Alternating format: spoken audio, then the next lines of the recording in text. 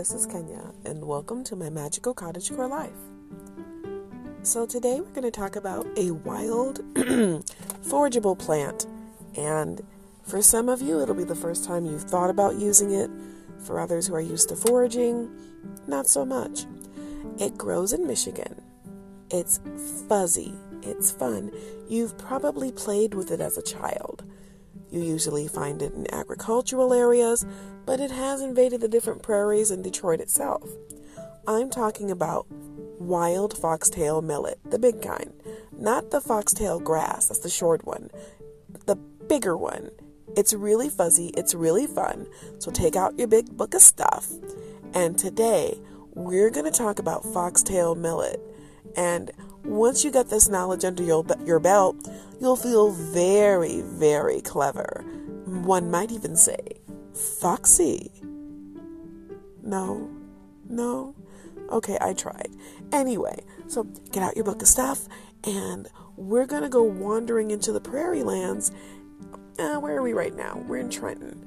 So I'll check the grass out here because I see wild mustard everywhere. And we're going to do an episode on mustard butter too. So watch for that. But today, we are going to talk about foxtail millet. So let's get started.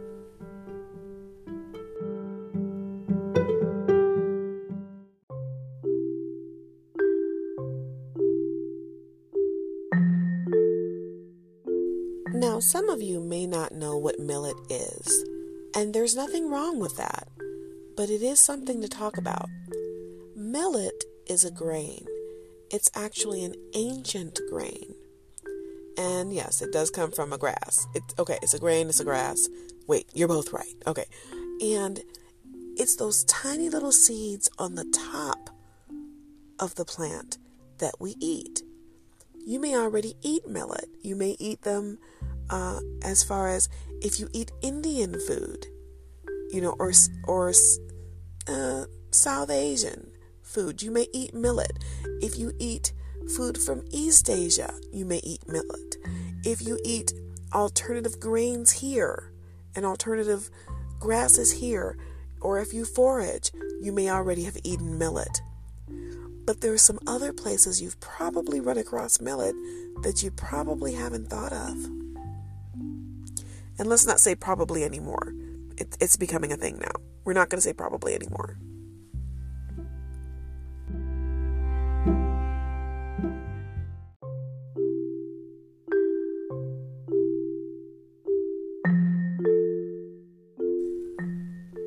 One of the places you may have seen millet and been unaware of it is at your local pet supply. Why would it be there? Because birds often eat millet mixed into those wild bird seed mixes, or they are intentionally mixed in to certain kinds of diets for certain bird owners, or as I like to call them, bird companions. And you'll find them there. You will also find them at a farm supply store. Why there? Because foraging isn't just for human people, not just for two-leggeds. It's for four-leggeds too. And farmers sometimes use a mix of different kinds of plants for their animals to forage, for them to survive, especially if there's a weather event that wipes out parts of their field that they've already planted. So in that case, growing a millet is a quicker way to get some nutrients into that field and into those animals so that they can be better and be, satisfied and not go hungry. It's not always just about hay, although millet is one of those grasses that can make hay and straw. We use the word hay loosely here, but yeah, it's definitely something that they can eat. And thinking back far away, if they can eat it, a lot of times we can eat it. So there's something to keep in mind. But yeah, you've definitely seen it. You just may not have known it.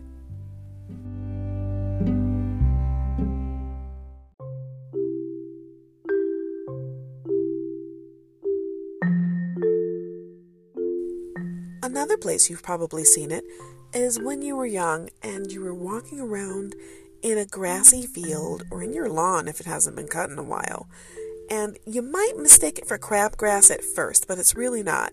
once those long stems that are thin and they have those fuzzy little tails on the top that look like foxtails come up, you know that you've got millet. Now the really small ones, the short ones that stay all green, those are just the green millet. Those are green grass millet. But there's big ones, and those are the foxtail. And what we have in the fields here are wild foxtail millet, which means unlike the cultivated foxtail millet, the seeds don't get as large and they're not as uniform. So, it's a little bit different. It's not like going to the store and, going to the grocer and buying millet that's all going to be uniform and it's going to be already washed and whatnot. No, this is millet that you find outside. So when you find it, the first thing to do is make sure you're identifying it properly. And the way to do that is to take a field guide, a book, a naturopath, a naturalist, an herbalist, someone who knows what they're looking at. You can also use some of the apps on your phone and on your tablet. But again, books with pictures are some of the best ways to identify what you're looking at in, the wild. So make sure you have a hardcover as well. It's very easy for people in plant identification groups on social media to misidentify a plant. And you don't want to shove things in your mouth and you're not sure what they are. But once you've identified that large wild fox, that fox millet, that big one, now you're halfway there to foraging. So you're going to take that and wait till it gets late in the season to when it's casting seed. And those seeds are what you're going to eat. But before you eat them, there's some things you need to do. And the first thing you need to do is soak them. So let's talk about soaking millet, wild and tame. Or domesticated, but I like tame better.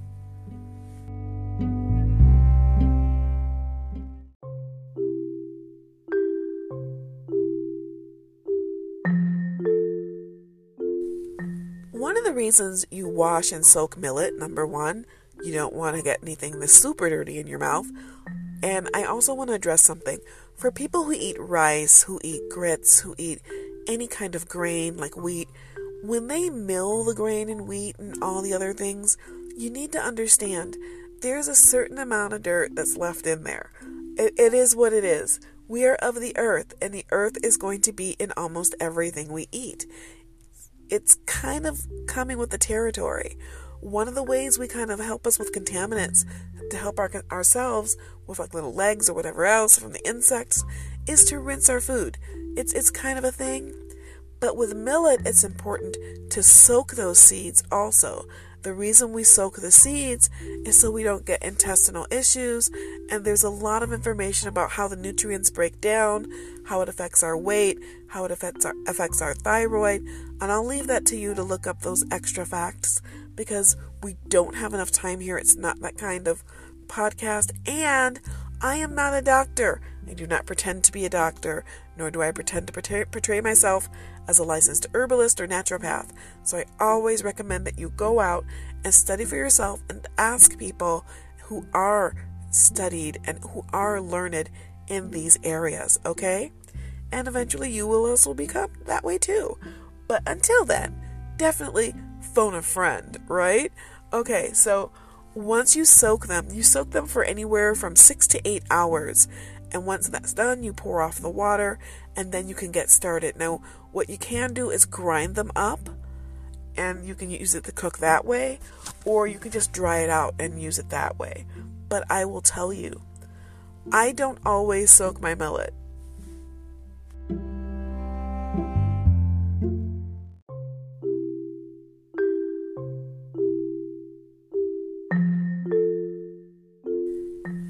You heard me. I do not always soak my millet. I'm not going to lie to you. I refuse to. I think we have a good relationship, you and I. We're friends, and friends try not to lie to each other or mislead each other, right? So let's be honest. When I get my millet, I might give it a quick rinse at most. But what I usually do after I rinse it off and let it dry, I toast my millet. You heard me right. I like to toast my millet, whether dry, in which case I won't rinse it again, or in oil, just a little tiny bit, just to make sure it doesn't stick. I toast it before I add it to my food. One of the things I like to do is I like to put millet in my soups. Now, it's one of those weird things that when people find it in soup, they're really not sure what it is. If you want to make your friends puzzled about what's in your soup, you can add millet and you can add okra seeds because they can never identify what those things are. And it's so much fun. Okay, I take it back. If they've had them before, they can identify them. But if they haven't, you put those in and it's really good. And it's one of those nutrient bombs that makes the soup not only more wholesome and not only more nourishing, but it also is fun because you can watch their faces try to identify it. Sometimes they'll actually tilt their heads to the side, kind of like you see a Labrador tilting their head to the side when they're trying to identify something. Or like my daughter's dog, who is part Basset Hound, part Pit Bull, and a little bit Chihuahua. Yes, he looks entirely ridiculous. I may put him into the Shire. I'm not sure. I'm debating on putting his picture. But he's absolutely gorgeous. But he tilts his head to the side a lot when he's curious about something. So if you want to have fun, you can do that. But definitely you can toast your millet. You can actually toast it and crack it or break it down, like grind it, and add it to other kinds of things that you would use to make a spread on your food as well. But we'll talk about that in another episode. But first, let's talk about something you can do now.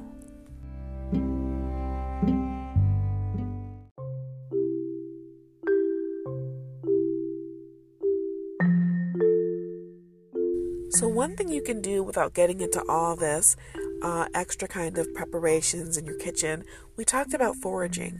So if you find some large foxtail millet, some wild millet, my recommendation, gather those seeds, dust them off, kind of roll them around between some paper or some cloth to kind of get them clean. Make sure you're in an area that doesn't have a lot of industrial waste or is not close to the roadway so that you know it's pretty safe to eat. And you can mix it with granola, with fruit like dried cherries or nuts or not so dried fruits as well. And you can mix those things all together, and you can use maple syrup or honey or both, or maple cream or something else sticky, and put it all together and put it in your kit. You can add chocolate chips if you want. It's up to you. But as long as it's something that you can snack on the trail, you've helped make yourself just that more connected to the ecosystem and to the world around you. Also, knowing where things come from is one of the ways that we reclaim the knowledge that's fast disappearing. I used to talk about that in our nature teachings on my other platforms, and I may transfer those nature teachings to here. But one of the things we want to do is make sure that the old knowledge is not lost. I even talked about that. I'm out here right now on the water, and I'm thinking to myself, I don't hear any piping plovers, and that's a sound I grew up with, and no one's here in this age group. Most of them are under 20. They don't know what piping plovers sound like. You might want to look up their call. But that used to be everywhere when I was young, just like certain kinds of plants, and now they're disappearing. So you could be part of the move to reestablish why these things are important and why they're worth saving.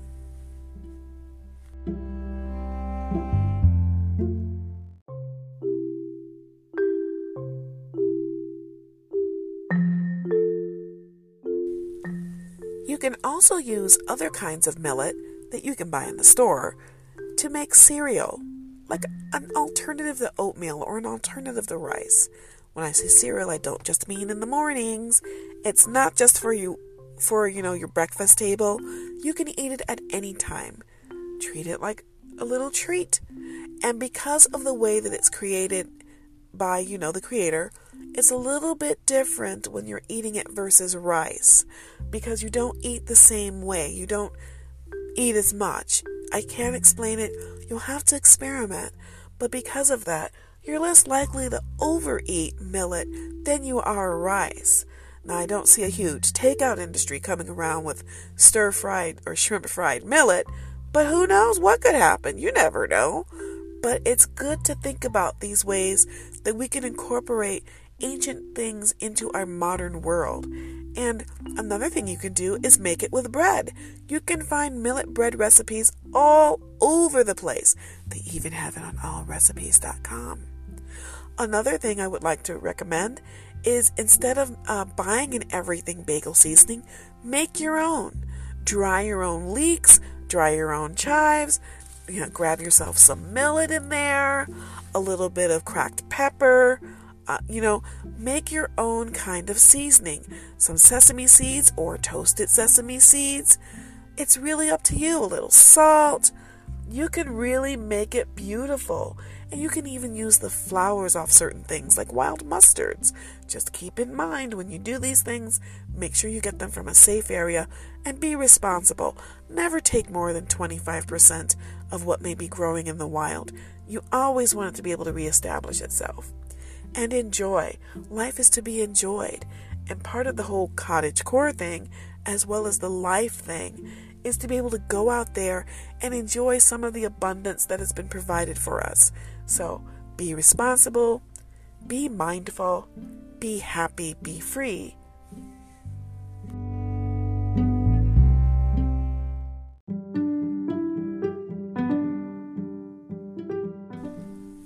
And I guess the last part of this episode is that you can also use millet as beads. Sometimes you have beads that you string, and sometimes you have beads that you use in craft. So I'm not going to tell you to try to string millet seeds. You can. I've seen it. I'm not that. My fingers don't work the same way anymore. I'm not really super young anymore, so I can't do it as well. But you can slowly drill through a millet seed that has been dampened with a needle, and you can string millet seeds to make your own seed beads, to make your own necklaces. You can bead your own bag with millet seeds. How cool would that be? I mean, how awesome! Millet seeds and dried flowers all across the sides of a bag or a purse, and then you just cover the whole thing with maybe a nice layer of beeswax. You're going to town there. That could be your wild herb bag. Or you could do the same thing with your basket and have a cloth handle for your basket and sew millet seeds along the braided cloth handle. It makes it easier to carry as well when the basket handle's not as stiff.